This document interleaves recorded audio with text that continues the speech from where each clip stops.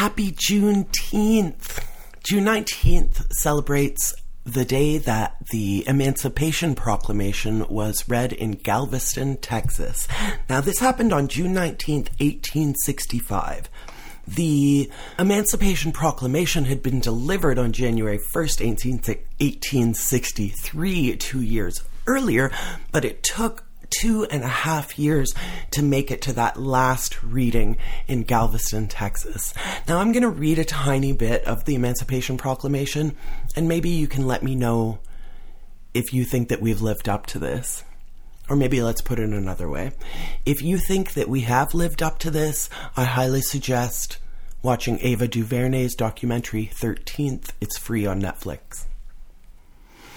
All persons held as slaves within any state or designated part of the state shall be thenceforward and forever free, and the executive government of the United States, including military and naval authority thereof, will recognize and maintain the freedom of such persons, and will do no act or acts to repress such persons or any of them in any effort that they may make for their actual freedom.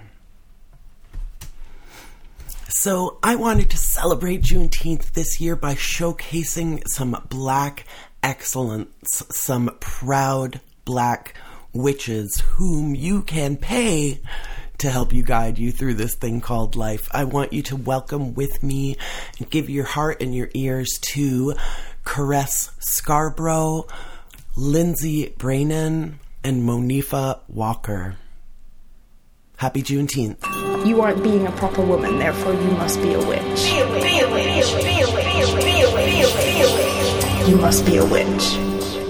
Hi, Caress. Thank you so much for being here with me today. Your smile is lighting up my little office here. And I also want to say a thank you and a shout out to Chelsea Hamlet for introducing us. Bless her. I know you're listening, Chelsea. Hello. We love you. So, how are you? How are you? I am wonderful, Amy. Thank you so much for having me on your show. And Chelsea, thank you so much for connecting us, because yes, I know you're listening. Yeah, I know your platform is fledgling. You just sort of changed lanes, and we'll get into that. So definitely, listeners, we're going to mention Caress's Instagram, Twitter, Facebook, and you can immediately go and follow all of those to get those numbers rocking. So thank you. As I said, I'm going to start by reading your coach bio because it's so perfect that I mean, okay, so here we go. Caress Scarborough has been coaching and consulting for 25 years with a focus on sexuality and relationship coaching for the past 5 years. She is a co-founder and principal coach of Mindful, and as a sidebar, that is your current main focus, as well as a diversity, equity, and inclusion consultant. Caress is a proud Black, queer, disabled, non-monogamous leather woman who advocates for BIPOC, LGBTQ+, poly, kink, and disabled communities in every aspect of her life and business. Yes. Yes, that is me. Yeah, I mean, before I ask my follow-up question to that, do you have anything you want to say about that bio? I assume you wrote it yourself, so. I did write it myself, I did. And the only thing it leaves out is that I'm also proud mama bear to 6 humans. I'm lucky enough to have 6 humans who call me mom. Yeah, and you told me that you're sort of like happily and proudly entering your crone phase, which really... I am. Man, this is a different change of energy for me. And it's all about sharing the wisdom and growth that I've accumulated over the years. It feels almost like parenting the entire world. And all of the work that I'm doing right now gives me that feel and fills me up in that same way. So if one of our listeners booked a session with you, I know you do lots of different things, but what might that look like? What might someone who hires you for a consultation find with a session? Well, the first thing we do is a discovery call. And the discovery call is me gifting my time to help the potential client figure out where they need coaching And even if coaching is a good fit for them right now, because we've got a mental health crisis in the world right now. So I ally with some very friendly, very inclusive counselors and therapists to work with in conjunction with when I need to. So after the discovery call, we set up a plan. We collaborate to determine what are your goals? What are we going to work toward? And then we work on them hard. We hit them hard. I am fierce, compassionate, and loving. And I take no crap. So that's it. I think fierce and compassionate need to be sort of both hands of the human. They do. They do. I've got a few clients now that are finding that, working with me can be a challenge. I stretch, I demand growth, but I'm also willing to flex. Like a willow tree. Bend, but do not break. Exactly. That's wonderful. And so, in your client history, what's your favorite example of a breakthrough that you've helped to tease out of someone? My favorite thing to do right now is working with people who are brand new to non-monogamy. And really opening their eyes to the fact that this is a lifestyle that you build intentionally. I would love to have the challenge of applying some of those same concepts, though, to someone who's committed to monogamy, because it's all about intentionality and being honest and transparent with your partner, no matter how many partners you have. Yeah. And how does Leather Woman work into this? I am a kinky individual. I am a kinky individual, and I espouse the values of the leather community, which is also rooted in the queer community. And, this just happens to be June, so we're celebrating Pride. Happy Pride, all my queer witches. Happy Pride, everybody. And so more specifically, today is Juneteenth. Yes. And you are a Texan. So I am. Native of Austin for 25 years. And so Juneteenth is something that started in Texas. So what does Juneteenth look like in Texas? Do you celebrate? It is celebrated, but the celebrations have changed over the years. And this year, the celebration is very likely going to be continued protest. Mm-hmm. Sadly, we've not made enough moves in a positive direction towards equity race-wise in the U.S. And that's just where we are. When I moved to Texas, though, and first heard about Juneteenth, I thought, so we're celebrating receiving the news late that slaves are free. Mm-hmm. And just as an aside, I did a little bit of an intro so our listeners know what Juneteenth is and how it started and where it came from. But I do want to point out that, 2.5 years, I think, passed between the original proclamation and the time that it got to Texas. 30 months. 30 months. And I get it. We didn't have Facebook. We didn't have email then. I get it. But it seemed odd to me that we would start a celebration based on receiving the news late. And it didn't take me long to learn and understand that it's not that we received the news late. It's that we received the news. We received the news. That is what we are celebrating on Juneteenth every single year. And I and my family are planning to celebrate in traditional Texas style with some barbecue and some red soda. Typically, people will drink Big Red, but I'm not a caffeine person, so I'm going to probably have some strawberry something. Some kind of red soda. Yes. I had no idea that is like a component, like a general component of Juneteenth. It's traditionally part of the food served on Juneteenth. And the history of having barbecue on Juneteenth goes back to the very first Juneteenth celebration. Because the act of barbecuing, of cooking meat over a pit with open fire, is an African form of cooking as well. So there you go. Back to our roots.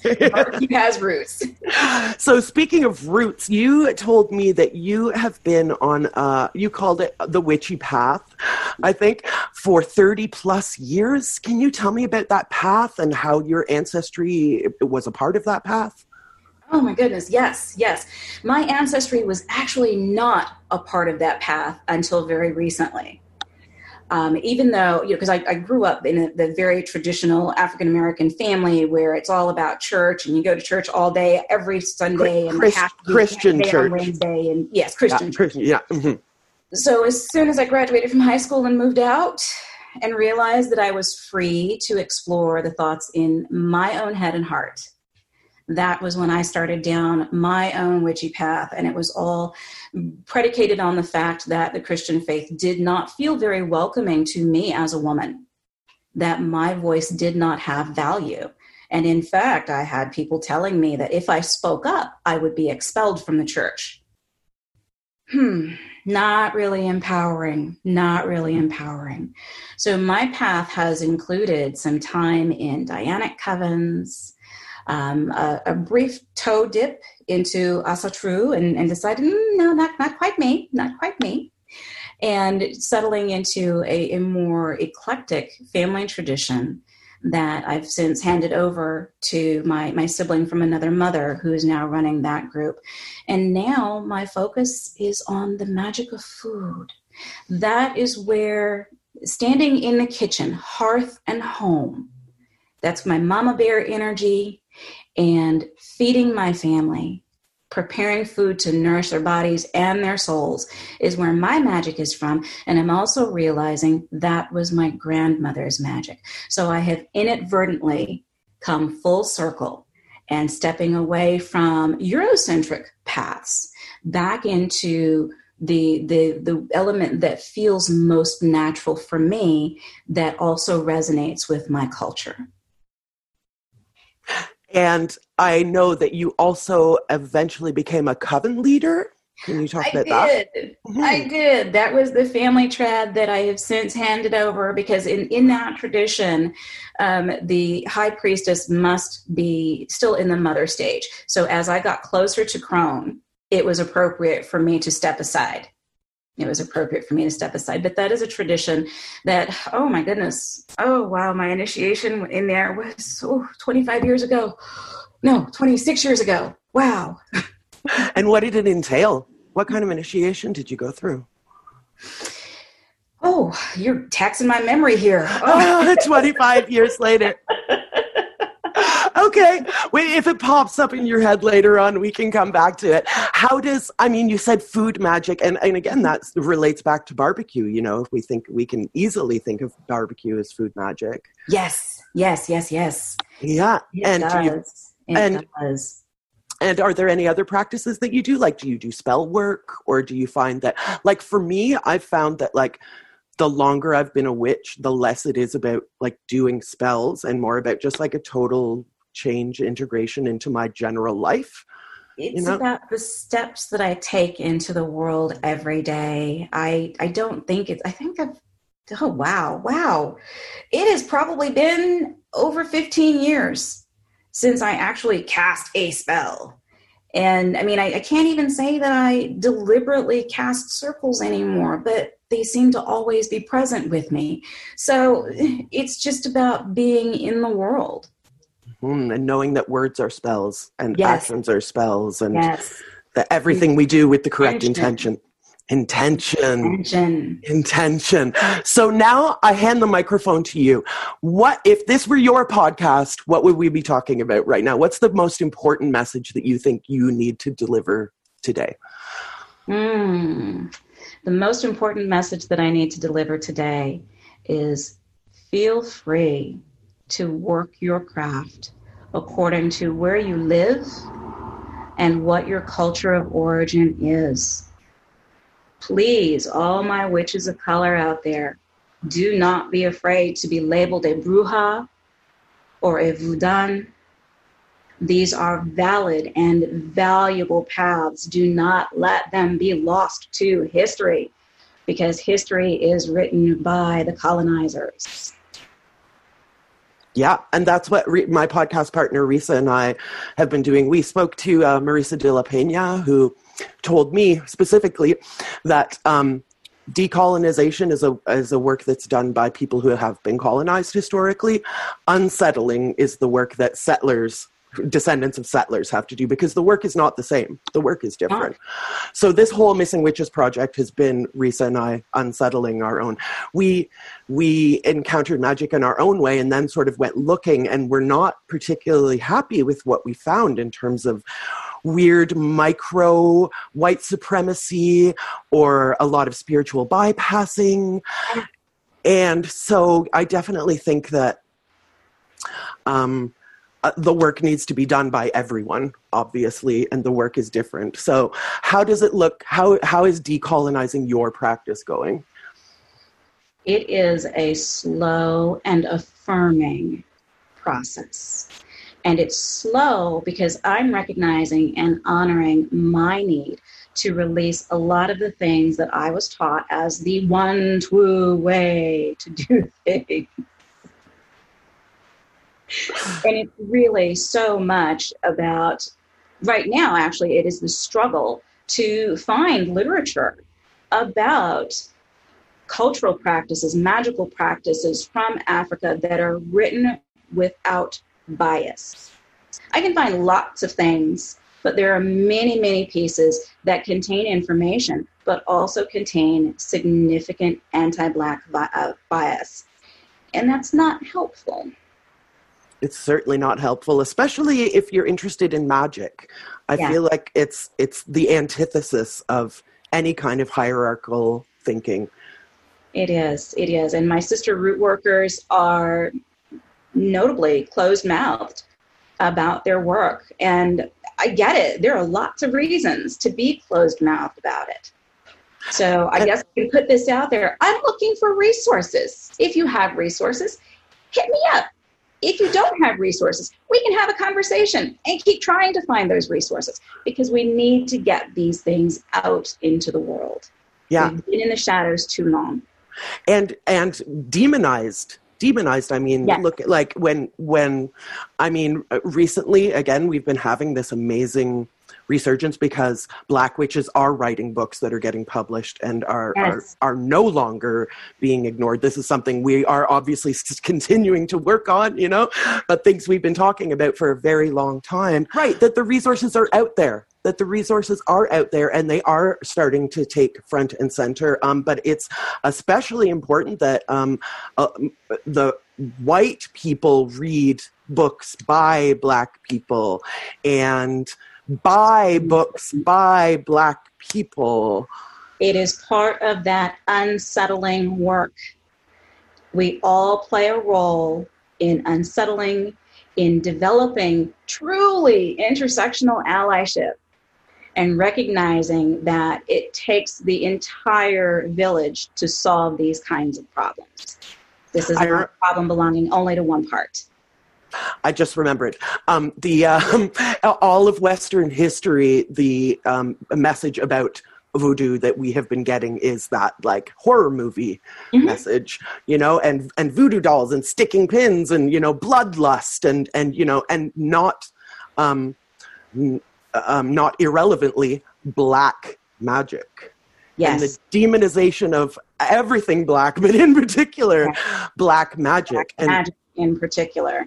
Yes. And so we're working against all of these, like every movie that we've seen since they invented movies. We're working against all of this. And so we have to push back. And it has to be a hard push. But please, everybody, take it at your pace. Do not shock your nervous systems to the point that you become unable to absorb more information. I would rather you take it slowly and take it all in than shock your system and stop after one book and don't grow further. It's not a speed read. It's a close read. It is a close read. This is a marathon and not a sprint. Even for me personally, this is a marathon. I have almost 50 years of unlearning to do. And I'm looking forward to learning and absorbing and embodying in my next 50, as well as putting out what I've learned and what I've experienced into the world so others can speed their process. Well, how do you react or feel about the term Black girl magic?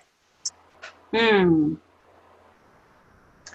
is well-intentioned, in my opinion, but it is also exceedingly harmful because it does place Black women in particular in a stereotypical position of having magical powers to absorb and absolve all the ills that come their way, and does not recognize our legitimate human needs for rest, recovery, rejuvenation, respect, and love.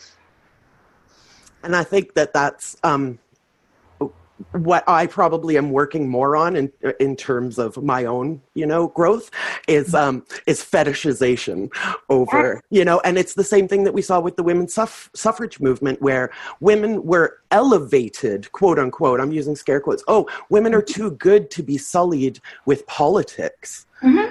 And so elevation can be a dehumanization. Yes. Mm-hmm. Yeah, it's a form of objectification. And if it's a consensual relationship and a kinky thing, and that's your jam, go for it. Go for it. But please do not non-consensually objectify anybody. Yeah, obviously, if we're in a communicative and consenting environment, these rules can be adjusted. But yeah, and that's an excellent perspective, because again, like I say, the dehumanization has been very real, and it's taken many forms. For some people, again, it's like the pushing down. These people aren't people; these are machines. These people aren't people; they're magical sorceresses or whatever. Exactly. Yeah, and I hadn't put that together. Thank you so much, Cress. You are very welcome. It is such a well-known phenomena that it's even a trope in media. The magical Negro. Apologies for the word. That's the term that is used in the literature. The one, because we've seen it. We've seen it. Hundreds, thousands. All the times. There's that one Black character who just miraculously makes it to the end of the movie, the end of the slasher flick, and they're not injured until the very last second. And yeah. Or the custodian with the magical power who appears in the film for 2 scenes and is the only Black face in the entire movie, just to cast that little spell or whatever. Speak those words of wisdom that change the impact character's path. I know that you know this, and I know that all of our listeners know this. Black people are a whole people with a whole complex situation going on with feelings and thoughts, emotions. We are beyond the tropes. We are beyond the tropes. Yeah, and that's part of the reason that I wanted to include 3 different voices. Well, 4 if you include me, but let's not. 3 different voices. Vancouver, Canada, Austin, Texas, yourself, and London, England. Because I really want to illustrate that, just like there's no one definition of witch, there's certainly not one definition of Blackness or one experience of encountering being a witch or... Exactly. And again, to all my witches of color, do not let anyone tell you that you are too dark, too light, too anything to work your craft the way it feels authentic and genuine to you. What more could there possibly be to say? So let's get into, I'm sure all of our listeners right now have fallen in love with you the same way that I have. So how can they get in touch with you? How can they pay you? Awesome. Yes. My website is mindfulpassions.co, not .com, .co. And you can find me on social media as @CaressMindful on Facebook, Twitter, and Instagram. Do you have any parting words of encouragement? Maybe you seem like a very encouraging person. Words of encouragement for the witches out there, or the people who are just looking around and starting to feel exhausted and hopeless. Oh my goodness. Oh, be well, y'all. Rest is resistance. I'll say it again. Rest is resistance, and you cannot fill anyone else's cup if your own is empty. And I say this because I have been in that space of being tired. The DEI consultancy does that, but it is important work that needs to be done. And we all need to lend our voices to getting these messages out there to stop oppressing people on any basis, whether it's the color of their skin or the way they walk in the world spiritually. Rest, rejuvenate, and come out ready to advocate. I mean, what more is there to say? Beautiful. Thank you so much. Hit us with your links one more time for the back row. Mindfulpassions.co is the website. And on all, well, not all social media, but the big three, Facebook, Instagram, and Twitter, at Caress Mindful. And you will find, we will find all of this stuff in the show notes and also on all of our social media when we post about this episode. Happy Juneteenth, Caress. Please email me anytime you have anything to say, and you can cut any cart open.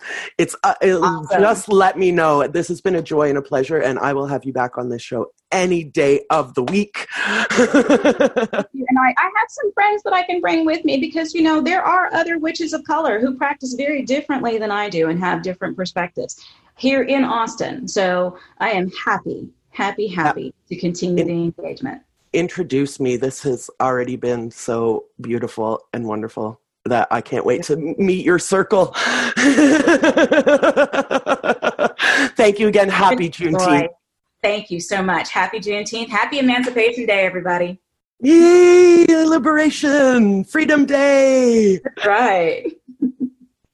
I just want to show you something before I let you go. Thank you again. Sure. Is this picture okay for me to use?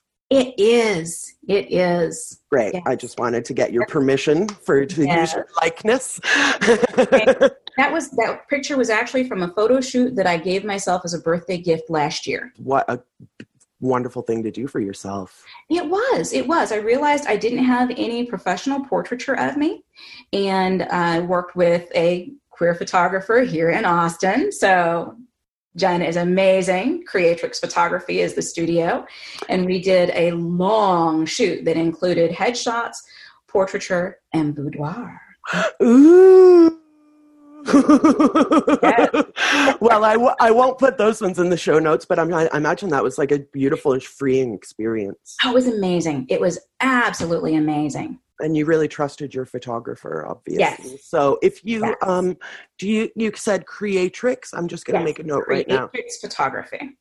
Creatrix. And actually, that's their wedding business. That's their wedding business. Their other portraiture business is Avery Atelier, Atielir, I think. I live in Quebec, so my French is pretty good. I think I can spell it. Much better than mine. But I already forgot the first word you said. What? Avery Atelier. Did I say that correctly? Am I saying Atelier correctly? You're perfect. Atelier. Yeah, you got it. I'm impressed because my polyglotism has been limited to Asian languages.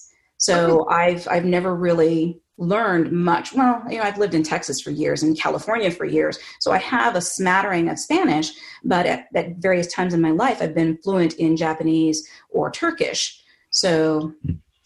What a strange mix. Yes. How did that come up? I apparently did not care much for language before we moved to Turkey when I was 3. You moved to Turkey. Yes, I am from a military family. Okay. That now it all makes sense. Yeah. So I was living in Turkey 2 years after they had a civil war. 1974, I was living in Turkey. And we did not live on the base because my father didn't have enough rank for us to merit a house on the base. So we lived in an apartment in the local community. So all of the kids that I played with were Turkish. So of course, I had to become fluent in Turkish in order to play and navigate my world. You'll have to come back on the show because now I'm just like, I need another 2 hours with this person.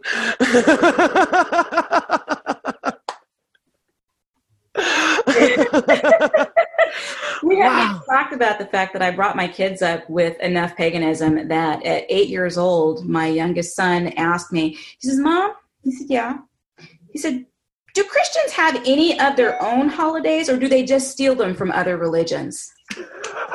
He said, great question, son. That was my response. Yeah. Yeah. Yeah. The child shall lead them. Yes.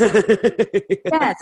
They are amazing humans. They are absolutely amazing humans. This is also the same kiddo who came to me and said, because we're sci-fi fans as well, says, the Force is a religion with politics. And I think I see why we don't allow that in the U.S.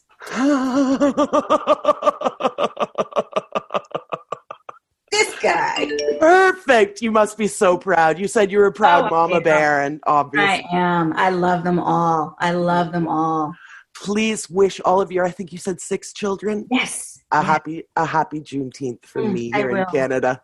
I will. Thank you so much, Amy. It has been a pleasure, and I cannot wait to speak with you again, even if we're not recording.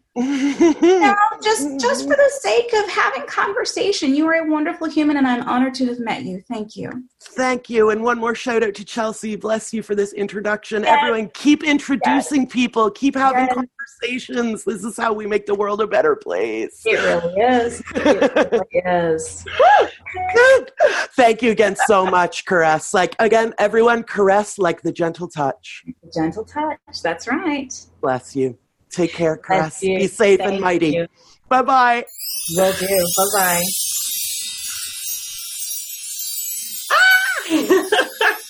Oh my God. Finally, yes. Holy shit. Hi, Amy. Hi, Lindsay. How are you? I'm okay. Today was a little strange. I had woken up and I was checking in with news from home. One of my art teachers, unfortunately, had a really awful accident. Home for me is the Bahamas. I've been living in Canada since the end of 2009, like literally the tail end of 2009. And the gentleman who I was talking about, his name is Kim Smith. He's actually originally from Canada as well. But when I was a teenager, he was teaching art classes. And at a time when I really, really wanted to be an artist, I mean, I still do, obviously. But I was running into a lot of headaches with my formal education in art. Lots of teachers that were just giving me the runaround. He was the first person that I actually took classes with that not only cared about growing my abilities, but also cared about me as a person. And as I got older, my brother started taking classes with him as well, networking with my parents and becoming very good friends. So he has always been like a huge supporter of everything that I've done, even when I stopped drawing and moved more into dance and burlesque. But so he's always like somebody who I would make sure to check in on every once in a while. He's a brilliant pencil artist, coloring pencil artist. Like his stuff is super hyper realistic. It's so great. And then a couple of days ago, he was doing a walk around his property, obviously with the pandemic going around, just doing his daily exercises. Then he tripped and he basically hit his chin on a table. And from what I understand, it crushed certain parts in his vertebra and rendered him pretty much paralyzed. And So this is the kind of headspace that we're entering this conversation into. Yeah, that was not planned.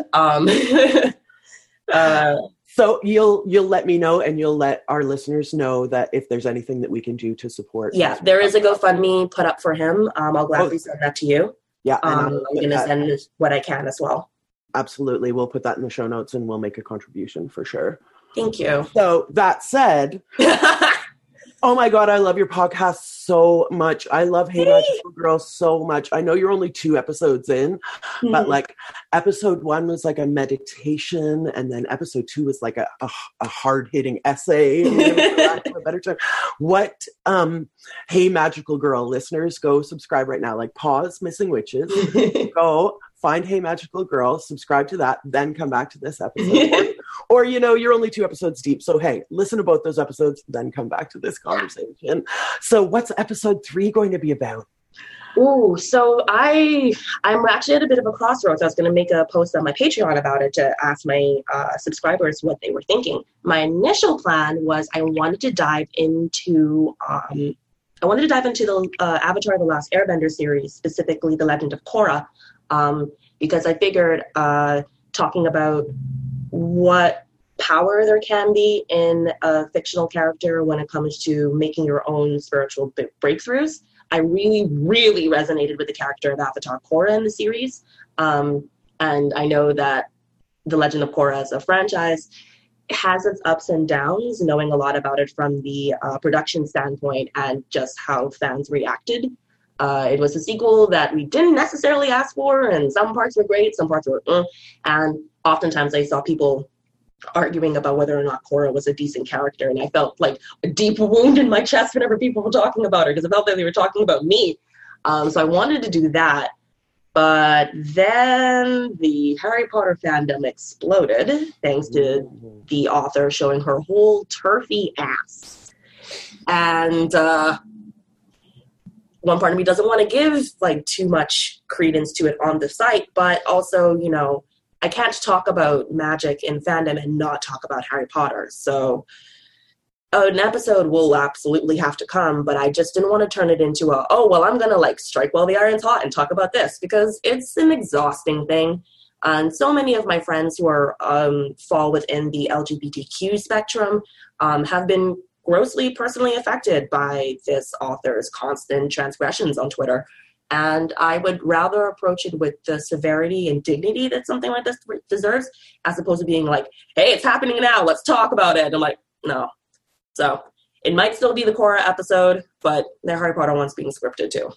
Yeah, and I mean, the battle continues. You know, exactly. Like, it's going to be solved in a month. She's been doing this stuff for a while now. None of this is particularly new. This is just the most egregious that's been happening now. So it'll happen at some point, I guess. Yeah, I actually, one of the best compliments that I got recently is that someone put on Twitter in response to this author who had equated turf and witch in some way. And this person on Twitter was like, missing witches would eat you for playing the victim here. And yes. I was like, yes, we would. I am a success as a person. The project is a success. Yes. It's like, if that's, yeah. Fuck that nonsense. Yeah. As Backwash said, I will eat your face. Absolutely. Like, I'm so enraged, but it's nothing in comparison to what my like queer and trans friends are going through when it comes to this type of stuff. So I want to do it with the respect that it deserves and ensure that I'm not bombarding them with constant discourse coming from a cis person. Right. And so for this episode, as you know, I've been sort of handing the mic over to proud Black witches. And I spoke to Caress from Austin, Texas, and Monifa from London, England.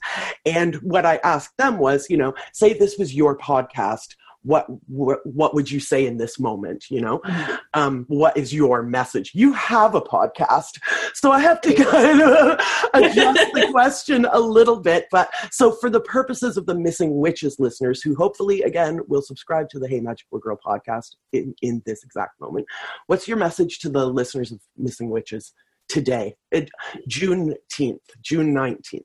Yeah. We know that Black Lives Matter. This should not be an element for debate or surprise, but it's 2020 and here we fucking are.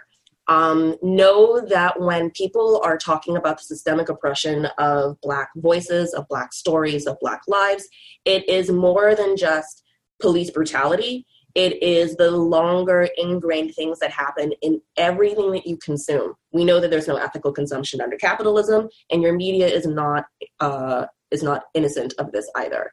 Your stories are harmful most times to witches in general, and they're even more harmful to witches of color and Black witches in particular. So you can stand your fictional Black witches all you want, but understand that the systems that have been put in place ensure that they are never actualized to the full power that they are damn well deserving of. And maybe decolonize your media a little and actually look for Black stories told by Black creators and give them a shot, and you'll see the difference. What are some of your favorites? So some of my favorites include Adorned by Chi. Actually, Amy can see me in the video. I'm wearing one of their shirts. Adorned by Chi is a Nigerian-based magical girl series. So if you are a fan of Cardcaptor Sakura or Sailor Moon or any basic magical girl series, you owe it to yourself to take a look at Adorned by Chi. It started off as a clothing brand kind of for pop culture fans with a little bit of a Black or a person of color twist. But now she's fully going into her own intellectual property. She's developed a manga that's available for free on her website. And it's actually being turned into an animated series right now, which is so, so cool. So I will stand Adorned by Chi until my very, very last breath because I love everything that they've been doing. I've recently checked out the first episode of Juju, which is a web series. I think it's on Hulu. That's been super, super fun. And so far just been absorbing anything that I can see where a person of color is, well, more than just a person of color. Beyond the superficial tokenism, right? Exactly. Yeah. So how you've existed as a Black woman in the Bahamas and as a Black woman, I mean, you've existed as a Black woman everywhere you've gone, but you've lived as a Black woman in Vancouver, Canada, and excuse me, in the Bahamas. So how do you see the difference? Oh, the difference is, pardon the pun, the difference is black and white. The Bahamas, even though it's an archipelago of nations, it is a majority Black country. So I grew up from infancy to basically when I was 20, where my skin was the default. That doesn't necessarily mean that we're not dealing with whiteness as an ideal. We definitely still are. The Bahamas depends on international visitors, especially from the United States, for basic survival. Tourism is our number one industry. But when it came to issues of race and identity, it was very rarely colored as a Black or a white thing. For example, even with things like police brutality, if I ever ran into an issue with the police officers in the Bahamas, I would never have to worry about, oh, it's because I'm Black. It's some other baggage that we won't get into here, but my race was never a part of it. When I moved here to Vancouver, I suddenly became very hyper visible as a minority. That's, I don't think that I'm actually a minority, but you know what I mean? Well, air quotes, minority. Yeah, very heavy air quotes on that. It was a very stark contrast because all of a sudden I realized, oh, me and my boyfriend, now husband, also from the Bahamas, we're like the only Black people that we can see at like 60 paces at any given point.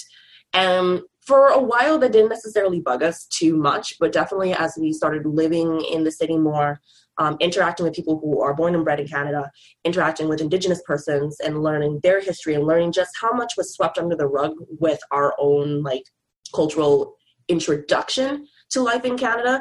And then to find out about things like Hogan's Alley, the Black community that was turned into a fucking aqueduct out here in Vancouver and completely eradicated the cultural touch point for a lot of Black persons in Metro Vancouver. All that type of stuff it sits in the skin in a very, very wrong way.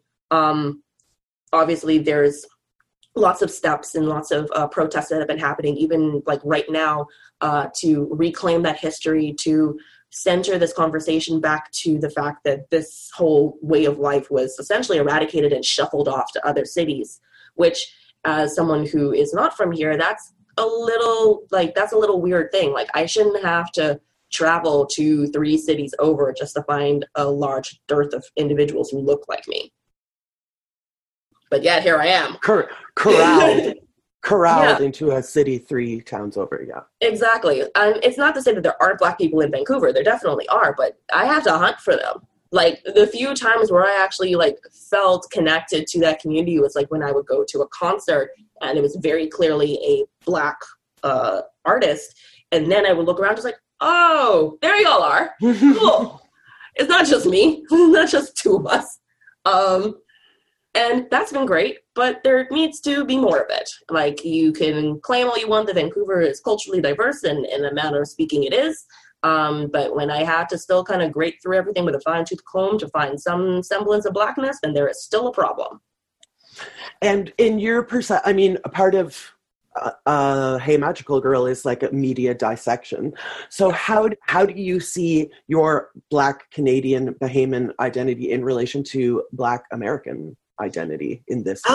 It's very strange. So a lot of times I have to kind of enter conversations when people like loop me into what's happening in the States. I have to remind them I am not American and I am not Canadian. I'm only here as a permanent resident. So my identity is, for, I guess the word I would use is Afro-Caribbean. So any of my discourse that I have to contribute is going to be very much colored for the fact that I didn't have this problem until I moved here as an adult. So as far as I'm concerned, a lot of this is fucking stupid. But I think it is also important because whether or not I landed in the States for my education, whether or not I landed in Canada, or even if I stayed, there are still some things about existing as a Black person in these spaces, in these Western colonized spaces, that permeates regardless where I grew up specifically.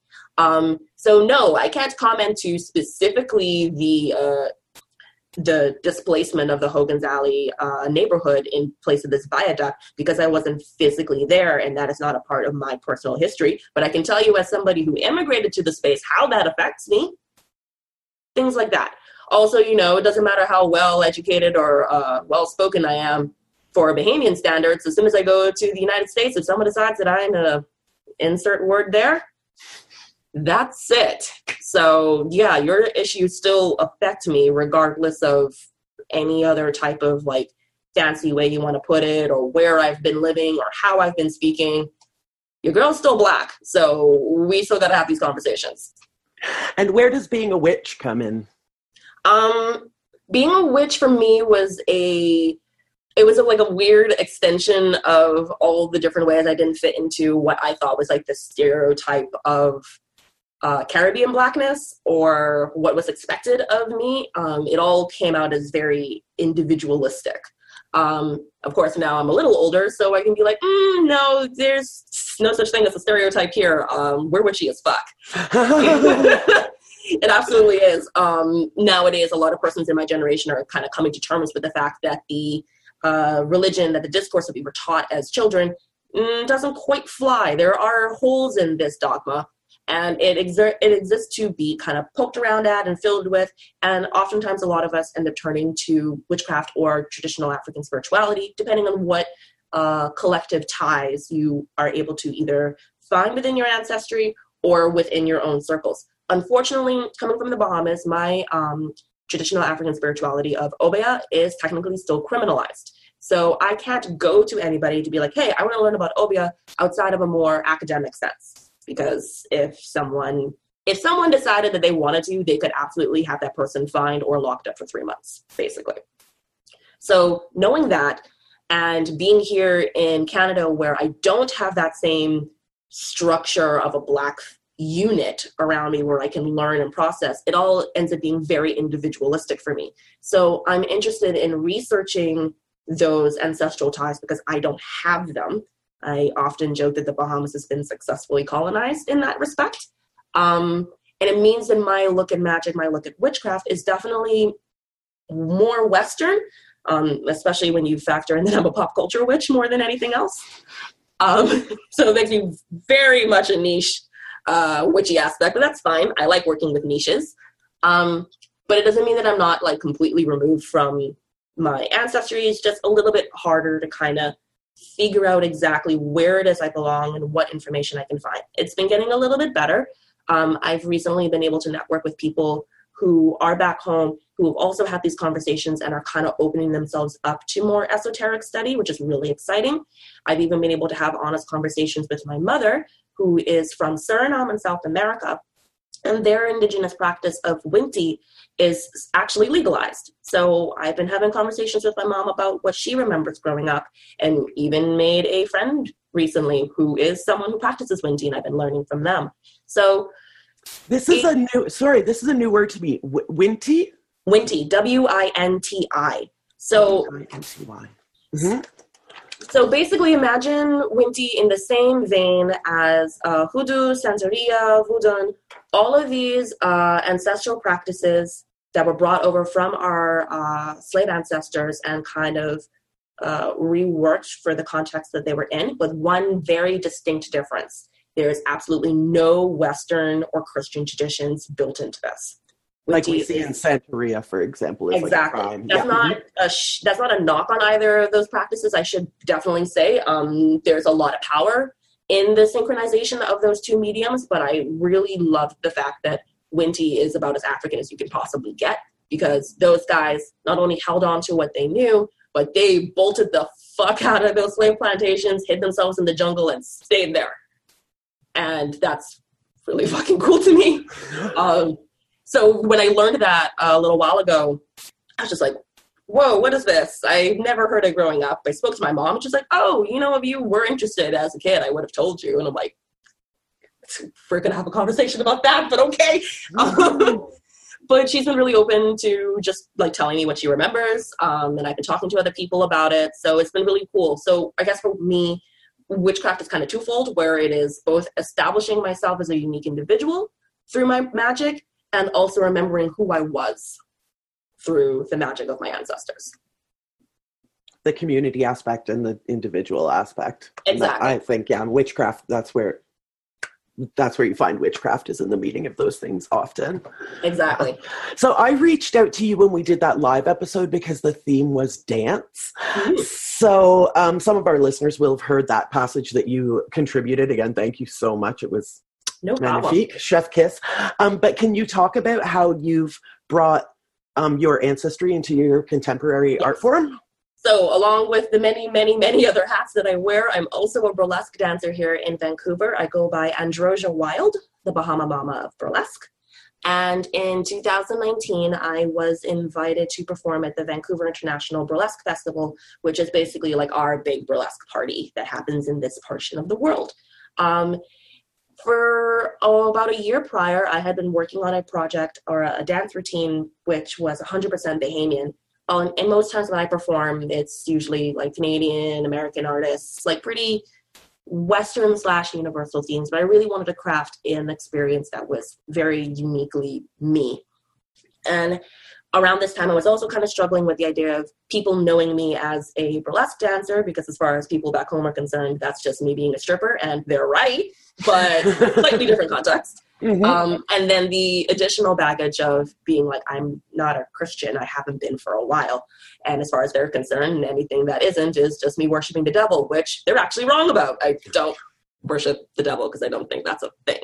Yeah. Anyway, so when I was having these conversations with people about connecting with ancestry and learning more and more again about Obeah, what I wanted to do was talk about that through the realm of dance. And the artist that I ended up settling on, his name is Tony McKay. He is a prolific Bahamian guitarist, contemporaries with Nina Simone, for example. And he was known as Exuma, the Obeah man, which was both not only a cultural nod to where we collectively came from, but also he was an Obeah practitioner for all intents and purposes, and his family was too. So the role of an Obeah man in the idyllic scenario of the Bahamas would have been this community healer and root worker and all the rest of that. So I wanted to channel that experience, that knowledge through me and have that work through my body. And as it turns out, I chose a very African way to do it, which is through dance.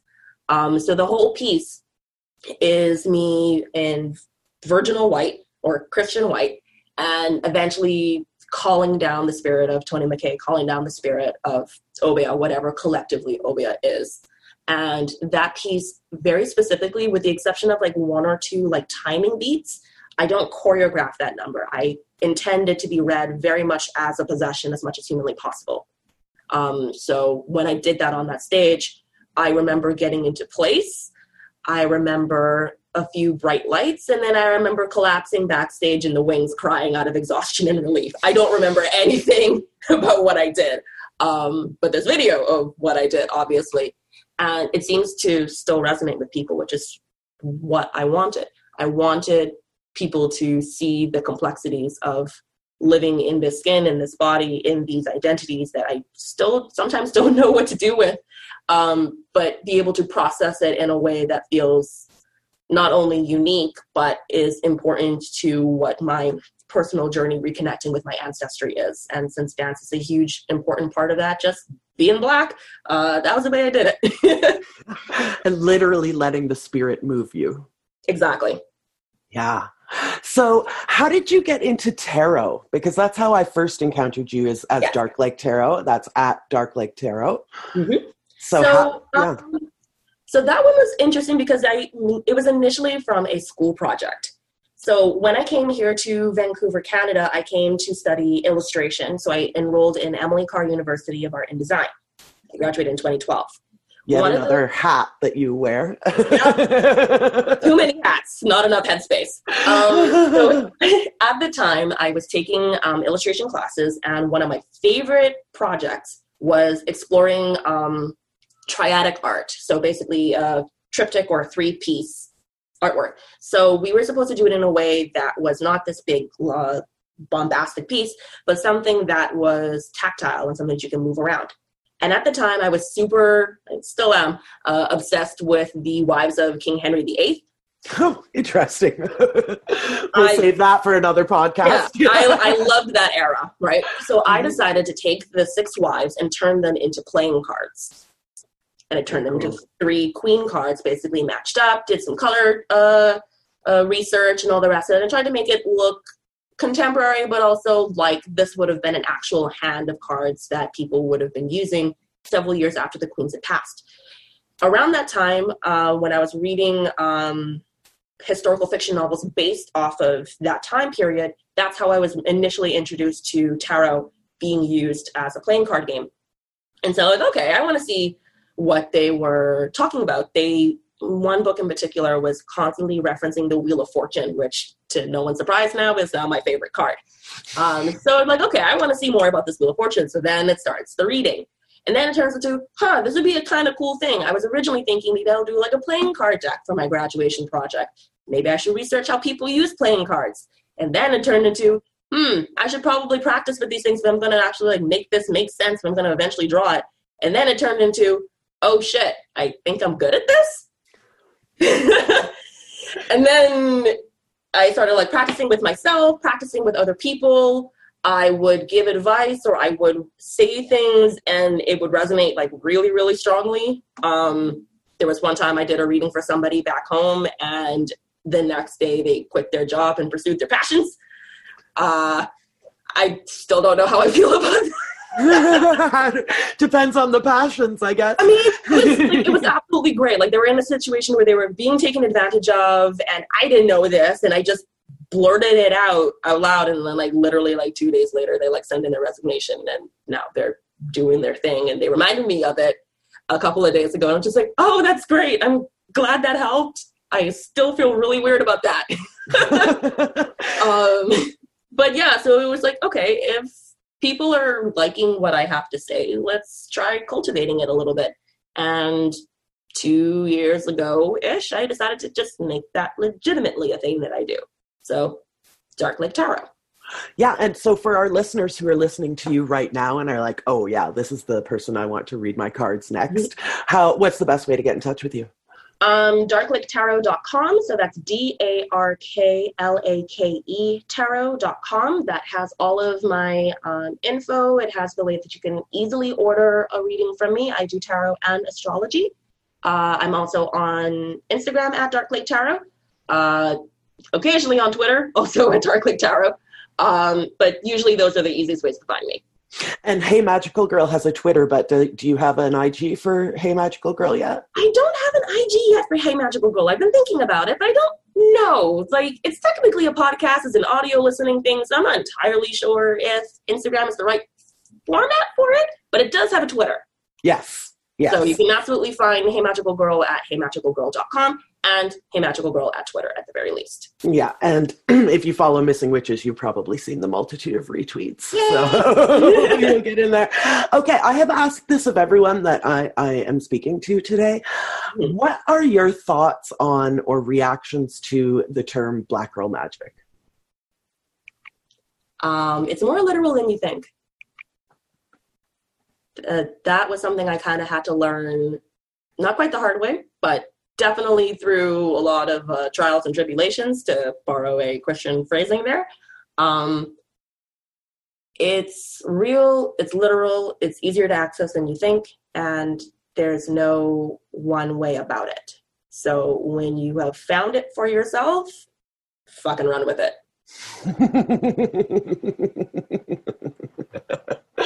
Perfect. So let's run it down one more time before I let you go. Dark Lake Tarot. Yep. Just like the words Dark Lake Tarot. Hey, all one word, of course. Hey, Magical Girl Podcast. Listeners, go now, do these things. And is there anything you want to sign off with? I mean, I'm just so happy that we finally got to meet in person. We've been communicating for I've been a fan of you guys years. Since the inception, and this is literally making my day. Me too, because I'm like, you were like one of the first people to like follow us, and so obviously I'm like, oh, who's this? And again, like I say, like you contributed a piece of writing to our live episode, and so this has been our relationship. I'm using air quotes, but I guess all types of relationships has been going on for a couple of years now. But this is the first time we actually are speaking face to face across. Yes, well, face to face as far as we can with distance and a pandemic. Yeah. Do you want to say anything about distance and pandemic? Maybe we could just leave on that. Please continue wearing your masks, folks. We're not out of the woods yet. And yeah, Black Lives Matter. Duh. Like, I feel like, should we add the duh as an official addition? Like, yeah, just like, why are we having this debate still? It's 2020, get with the fucking program. They matter. We matter. Duh. Like ridiculous. I mean, like I always say, like, disappointed but not surprised. Like, my shock ran out years ago. I've gone outside of my bubble enough to not be shocked anymore, but like disappointed. Yeah. But hopeful because this life, but more specifically this podcast, has enabled me to talk to people that I never would have met, like yourself, and make connections with people around the world, and that is what gives me hope personally. Absolutely. Making connections are probably going to be the make or break thing out of all of this. So so if you're out there and you want a reading, or you're looking for a new podcast in addition to your Missing Witches listening, but also if you need to make a connection, you can email me at missingwitches@gmail.com. Awesome. Happy Juneteenth, Lindsay. Yeah, thank you.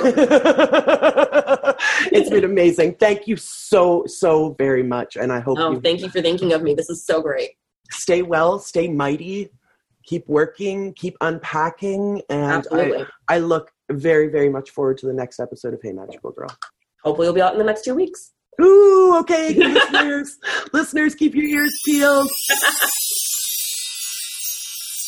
Hi, Monifa, how are you? It's so good to see your beautiful face. Hello, it's so good to be talking to you again. Thank you for inviting me back. I'm actually quite well, despite the chaos that's going on, but I love chaos. I thrive in chaos, and it's helping me to transform with people. It's beautiful what's happening. It's beautiful what's happening. Yeah, and that's how we change, right? Is we get really uncomfortable, and that's how we make changes. Absolutely.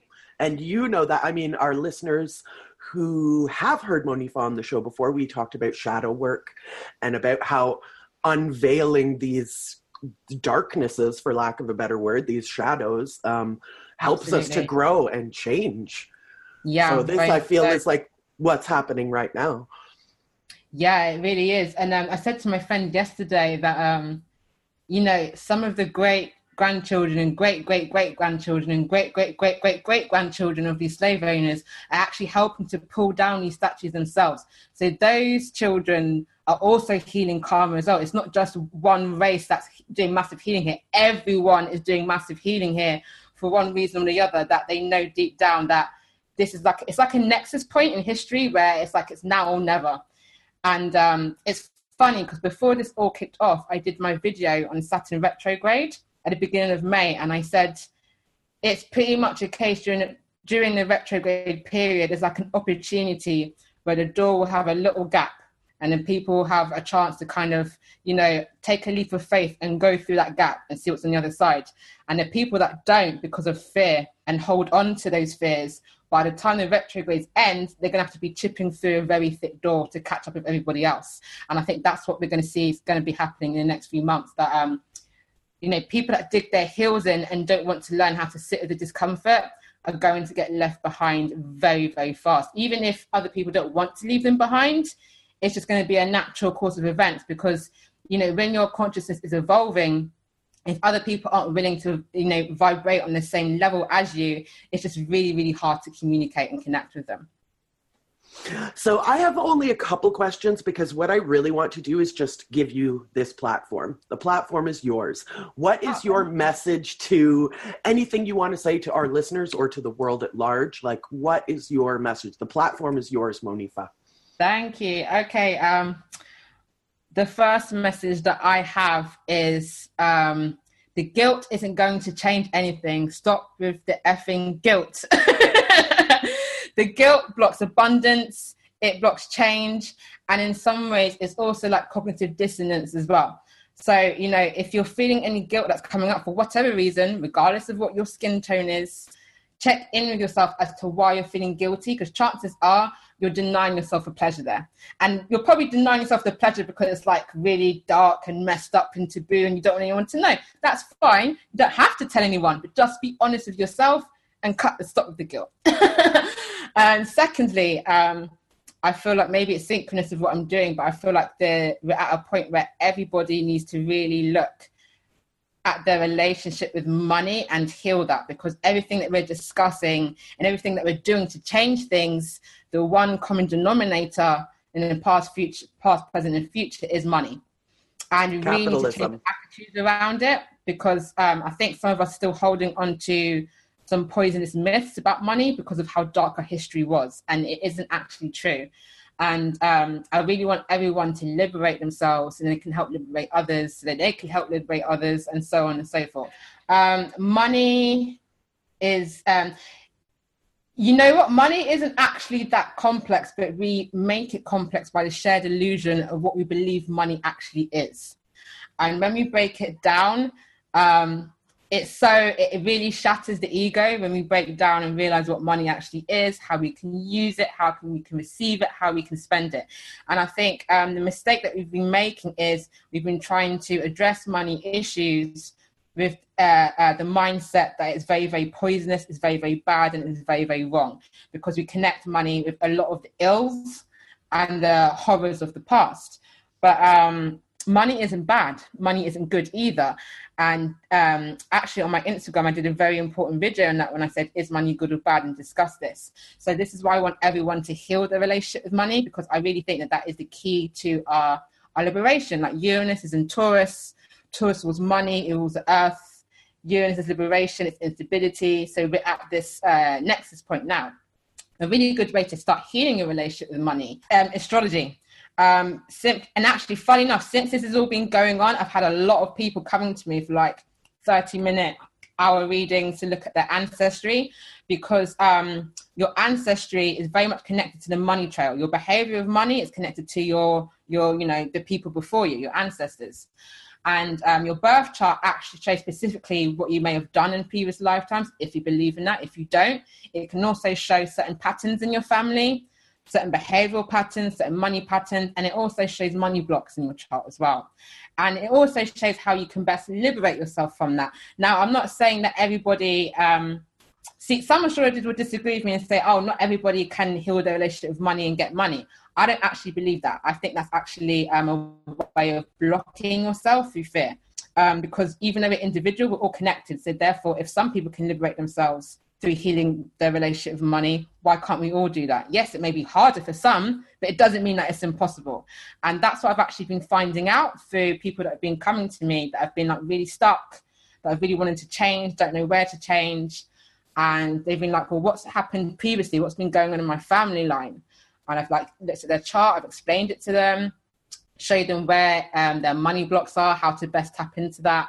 And every person that I've done that with, they've come back to me and said, yeah, they're starting to receive more money. Like there's this one lady, lovely lady, and she came to me, and I just kind of, she trusted me. I said, would you be willing to let me give you an assignment just for a couple of weeks, see what happens, and then if it works, you can come back to me again. And she's like, I'm scared, but let's do it. She's Scorpio rising, so she's willing to dive deep. I was like, thank you, Scorpio, thank you. So I gave her like a couple of exercises and how to bring some more money into her life just by looking at her chart. And within 2 weeks, bam, she got like nearly $1,000. And she was like, whoa, okay, I need to get another reading. And she did. And that person's like on a roll now. They're starting to understand their relationship with consumption and spending and why they were blocking money. So yeah, I really would encourage anyone at the moment to look into that and go deep. It's another form of shadow work as well. Actually, the way that my teachers describe it to me, the money healing is like a poison medicinal path, like ayahuasca or like taking magic mushrooms. It really is, it's very transformative from the inside out. Once you start this journey, you'll never look at money in the same way again. Amazing. I think that like what you were talking about getting rid of fear opens up so many of these big love, money, success, family, friendships. Once you start to abolish that fear, and I know this wasn't on the podcast, this was something personal that Monifa and I did, but we did a shadow work session that was extremely useful for me, even just in the one session of just understanding how my fears related to my relationships and seeing the connections between those things. I think capitalism has done a great job of telling us it's distasteful to talk about money. And yes. So you don't say, how much do you get paid? How much do you get paid? How much do you, there's this fear of being polite. And again, this brings us into, tone policing, which Absolutely. Capitalism is also very good at. Oh my gosh, yes. And it's so funny because, the communities that are very open about talking about money get judged, but they also have amazing relationships with money. And I know this partially because I actually have like Jewish ancestry in me. So I kind of feel like it's synchronous that now I'm, living building a business where I'm helping people in terms of how to liberate themselves through money, because the Jewish community are very adept at money. They don't mind talking about money. They don't mind discussing money, how they can spend money, how they can receive money. And that's a very, very healthy attitude to have. Not just the Jewish community, there's other communities as well, but the one that's connected to my heritage. And it completely makes a lot of sense. And like you said, the capitalism wants you to feel bad and hate yourself whilst at the same time trying to, it's like what I said previously in one of my videos on my Instagram, and I said, when people are like, oh, money's so evil, money's so bad, it causes everything to go wrong. I'm thinking, hold on a minute, you're saying this with a phone in your hand that you paid with money. Can you not see the paradox of that, my friend? For me, I mean, that was me. You're describing me where like my parent, I grew up working class, but my parents still used money to manipulate me. Mm-hmm. If you do this, then you'll get that, or absolutely, yeah. You have to do this in order for us to take care of you, basically. Absolutely. And so I've been working on this of okay, money isn't evil. Money is a tool. In the same way, and I think you and I have talked about this before, how a hammer is a tool. You can use a hammer to build a house and live happily in it. You could also use a hammer to bash somebody's skull in. It's not like the hammer is not the thing. Our intentions and how we use the thing, in this case, money, is the thing. Absolutely. I mean, often a slight tangent, you could say the same about drugs. Drugs aren't good or bad. People define if a drug is good or bad by their experience with it. Like, some people have had a really horrible experience with cannabis and say it's the worst drug out there. And then say they had an amazing time on opiates. And there's some people that would have the complete reverse opinion. So it really is about, free will, experience, and the perception of that experience that makes us decide, oh, yes, that is good and that is bad. And as we're seeing as well, that binary thinking is not fit for purpose anymore. We're evolving into the age of Aquarius, where it's about freedom on all levels, especially within on an intellectual basis. And for that kind of freedom, you have to go beyond the paradigms of binary. It can't be either or anymore. You have to consider and, or which, or maybe, or if. And for some people, that is really terrifying because it means that you have to look at their whole life and be like, well, have I been limiting my whole life out of fear then? And some people can't handle that. And I totally get it. I do. I think I'm facing it head on because my Saturn return is in the 8th house, the house of death and rebirth. So I'm like, hey, another ego death, bring it on. Bring on the ego death. I think we all need it. Absolutely. And, because it's in Aquarius as well, I can kind of see that people like me with Saturn in Aquarius, where if we break through our own personal fears, we can help people break through their fears as well and get the freedom that they seek. So that's why I say it's a really beautiful time. I don't see it as, some people see it as doom and gloom. I really don't. I really see a very, very bright future ahead, simply because history has always shown us that we always had to go through something very, very dark, like a pandemic, whether it's a psychological one or a literal one. And then after that comes the Renaissance and so many new ideas, so much creativity, so many things get birthed. And I definitely see that coming in so many ways. And I think that's why I've probably been talking a lot more online, getting more vocal, because there's no time other than now to really put my mark out there and have people to hear my voice and what I have to say and how I can help them. And then I was laughing the other day as well because the video I did on the Pluto retrograde, I actually said in the caption, anger is the gateway to pleasure. Interesting. Can you unpack that for me? Yeah, absolutely. So anger is a very misunderstood emotion. Even in mythology, it's kind of portrayed certain deities or certain entities as really distrustful and demonic and evil. But then when you think about Lilith and Medusa and the serpents, these are all symbols of free will. Yeah, refusal to... Exactly. And free will can be seen as very dangerous. It can be seen as very evil because you haven't got a control over that. And that's what the anger kind of represents. It represents a desire to seek something outside of that emotion. And when you understand that and everything that it brings with you, you can learn to enjoy the anger and the rage and frustration and all the passion and the joys and the pleasures that come with it. And this is why, goddesses like Lilith and Medusa have been vilified for years and years and years in mythology because they wanted people to fear that power rather than tap into it and go, well, hold on a minute. And just to say as well, this is not me dissing Eve as well, because I don't like it when witches in the community are like, oh, Lilith over Eve. And it's like, you're missing the point. Eve isn't meant to be denigrated either. Eve had another gift. Eve's gift was to actually listen to Lilith, exercise that free will in a way that she actually tricked God.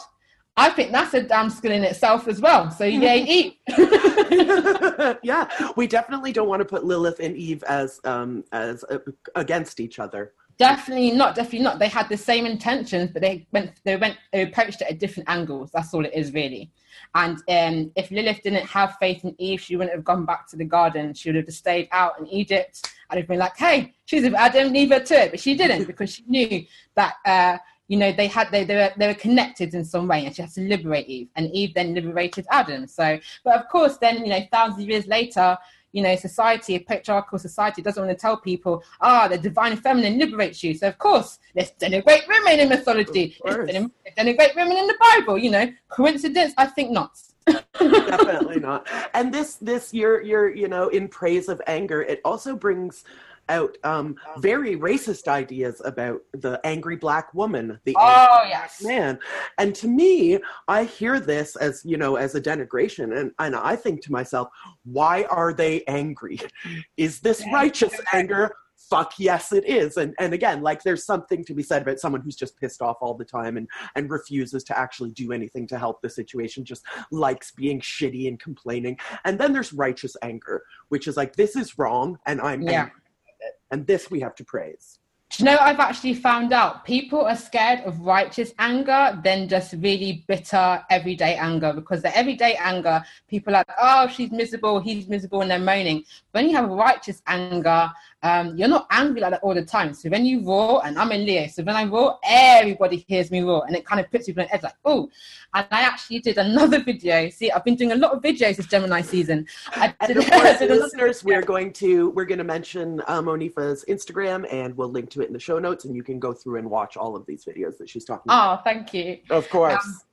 Yeah, it's on my music page, and it was like a big leap of faith. I was actually scared to do it, but I wanted to speak about some of the experiences that I've had in the music industry, and how being a Black woman in the music industry carries a lot of bullshit, but also an immense amount of joy as well.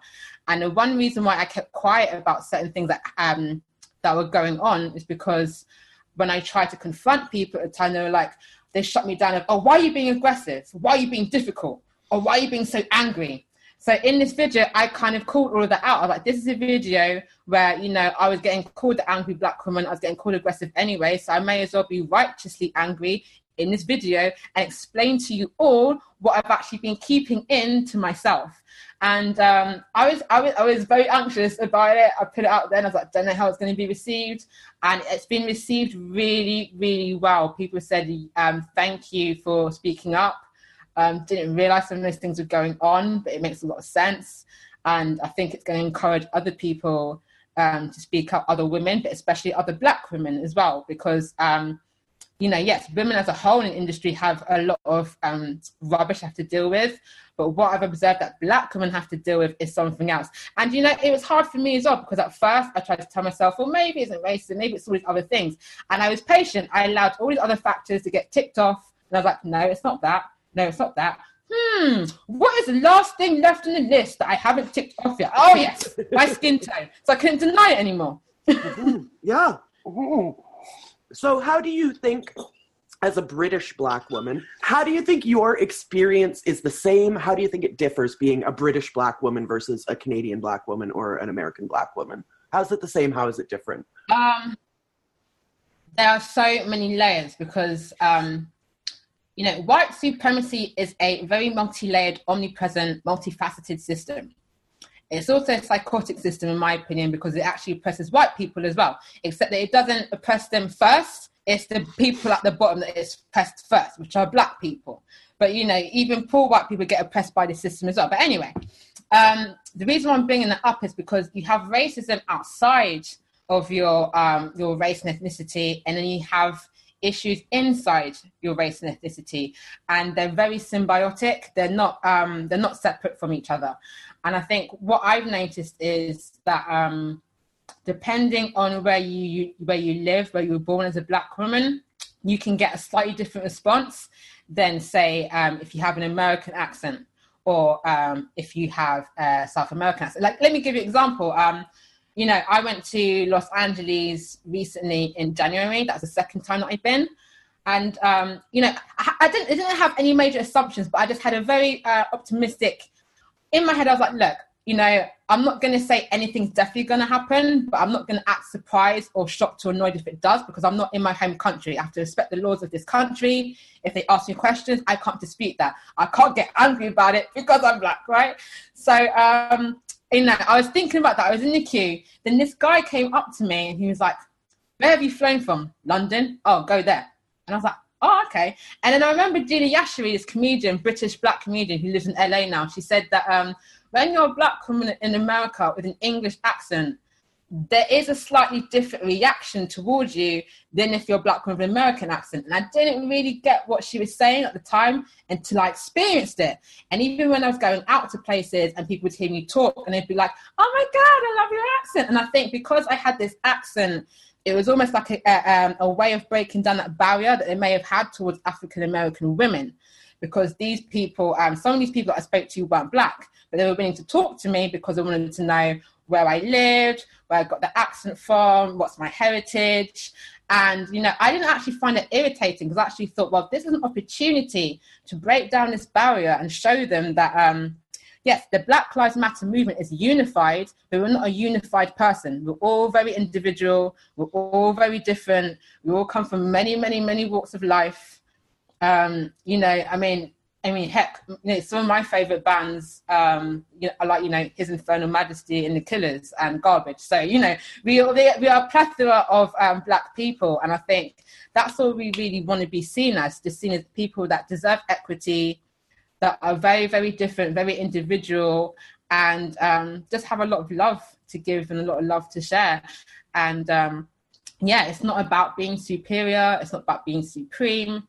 It's just saying, hey, if I work as hard as you, I would really like to be considered and treated and seen and respected in the same way as well. But yes, being a Black British woman is very different to, say, if I was African American or Canadian. And then again, that goes back to my heritage as well, because I've got like Jamaican ancestry, Scottish ancestry, and Jewish ancestry. And that's a heavy karma to heal, because obviously, anyone of intelligence can guess, that's mixed ancestry there. So that person must have had people in their family that were slave owners and were slaves, which is true. I've had both. That's why my relationship with money is very, very, very complex. It took a lot of healing, because part of the reason why I feared being wealthy is because some of my ancestors gained their wealth through the pain and suffering of others. And there's a part of me that wanted to reject that so much. Like, there's a part of me that felt like, if I like money, will I become like them? And that is not true at all. But I did have that fear for a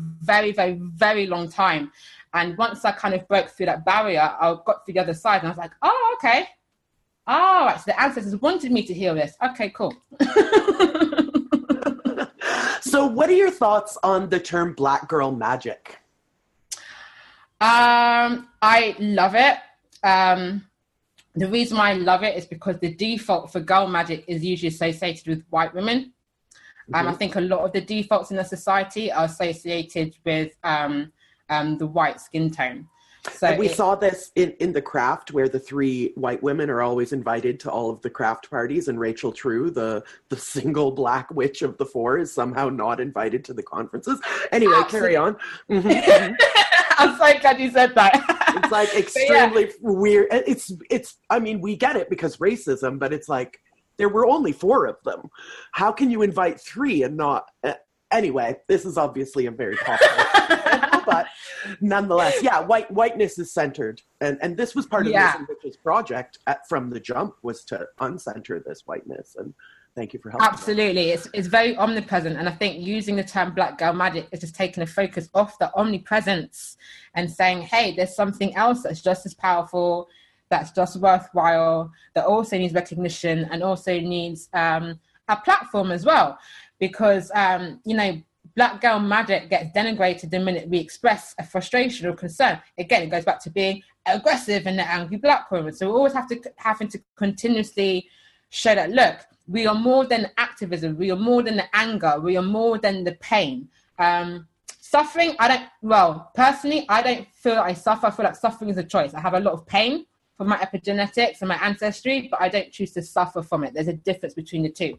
But, I don't think there's anything wrong with saying, Black girl magic, because, Black girl magic hasn't been seen as something positive for a very, very long time, whether it's down to our hair, our skin tone, what we like doing.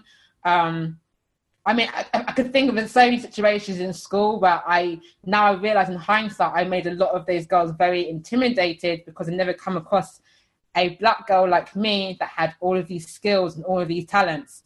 And sometimes, not all the time, but sometimes when you're faced with look at your privilege, if it's racial, able-bodied, class, sometimes it gets so uncomfortable addressing that, because you may feel like, well, I haven't really done much, so how can I have all this privilege? And it's like, well, it's not about what you've done, it's about what you have. End of. Exactly. Like what you were born with, even. You had nothing to do with anything that you were born into. And I think especially white people, they get, I've seen a lot of white fragility coming into my inboxes. I guess people sort of see me as like a safe white space to unpack these things and like help them unpack these things without asking for the labor of Black women. And so I've seen this white fragility coming up, this defensiveness of like, well, my life has been hard. And we keep trying to explain it's not that your life hasn't been hard. Exactly. No one's saying that you haven't suffered. No one's saying you haven't struggled, but you had one less thing to worry about. I mean, I saw a really great meme when it said, you've got 99 problems, but you're raising one. Hit it. Right? You know, it's simple as that.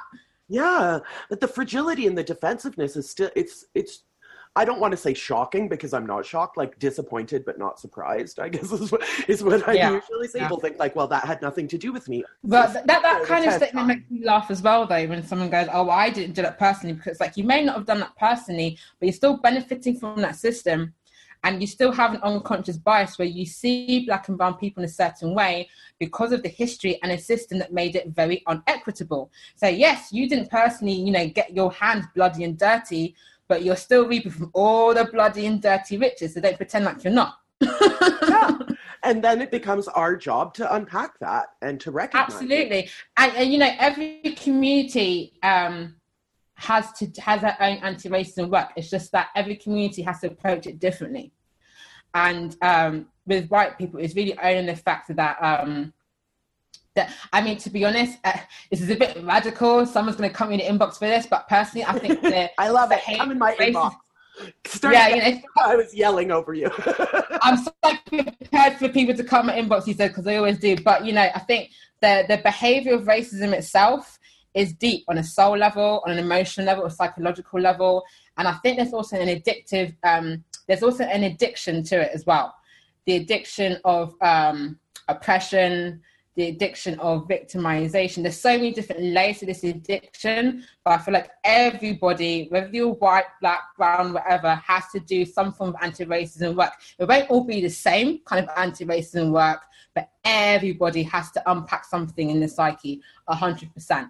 And that's why I mentioned earlier briefly about pain versus suffering. You know, what we're experiencing, what we're witnessing is a lot of pain. But people of color and Black people have to decide, do they really want to prolong that pain by suffering on top of that as well? Because when you're suffering on top of that, you can't be a Black scholar, you can't be a Black professor, you can't be a Black scientist, because you've made your identity just the suffering. And what we're seeing, what is so beautiful at the moment, is you're seeing a plethora of Black people with their pain, but they're not suffering. They're still in the community. They're still running businesses. They're still taking their kids to school. They're still talking to their neighbors. They're still cooking food. So these are all signs that, yes, we can have pain, but we can heal it and acknowledge the pain is there whilst continuing to be the people that we want to be and live the lives that we want. And when you want to just focus on the suffering, whether you're white or Black, you can't. And actually, even white people that focus on, oh, I haven't got white privilege, I've suffered, that's why they're stuck in that place, because they're focused on the suffering. They're letting the suffering become their identity and go, well, no, I couldn't have had that. That couldn't have had that privilege because I've suffered my whole life. So the suffering isn't just for Black people here. The suffering can happen to anybody. But once you let that suffering engulf you, it becomes your identity. And it's very, very hard to consider anything outside of that comfort zone. And feeling guilty is not the first step. You're talking about guilt. It doesn't help. It blocks so much abundance. And that's one of the first rule of thumbs I have when I do shadow work with people is, whatever comes up, this is a safe place. You're not going to be judged, and don't feel guilty about it. Own it. Enjoy it. And there isn't one person that's disagreed with me yet. Have you had any clients come to you, especially recently, specifically wanting to work on their own racial biases through shadow work? Yes, I have. And it's actually the highest. It's actually the highest paid service that I charge for, just because it's such an emotionally charged process. But it's very, very powerful. It's one that I've come up with from doing my own anti-racism shadow work. It's kind of like a hermetically sealed kind of. I don't want to say course, but yeah, it's very, very high up there. But I wouldn't suggest doing this with somebody, with a shadow worker, unless you started doing the work yourself. So for anyone who's listening, if you're already doing your own anti-racism work and your shadow work through textbooks like Me and White Supremacy, or if you're following Rachel Cargill through Great on Learn, that's a really great way to do the personal shadow work. And then once you've built that foundational layer, then you can go seek out somebody where you can go really deep without freaking yourself out. And I think that's something that we do too, especially in contemporary societies. We tend to we skip the first 8 steps or whatever. We want results. You can't get the same result skipping the first 10, 12 steps. I can fully admit, in the first half of my 20s, I was exactly like that in recovery. I remember when I got taught this skill called radical acceptance. And I thought, right, now I understand it. I can apply it to the most traumatic things in my life. No, it set me back like 2 weeks because I went into this complete meltdown of like, what have I opened up?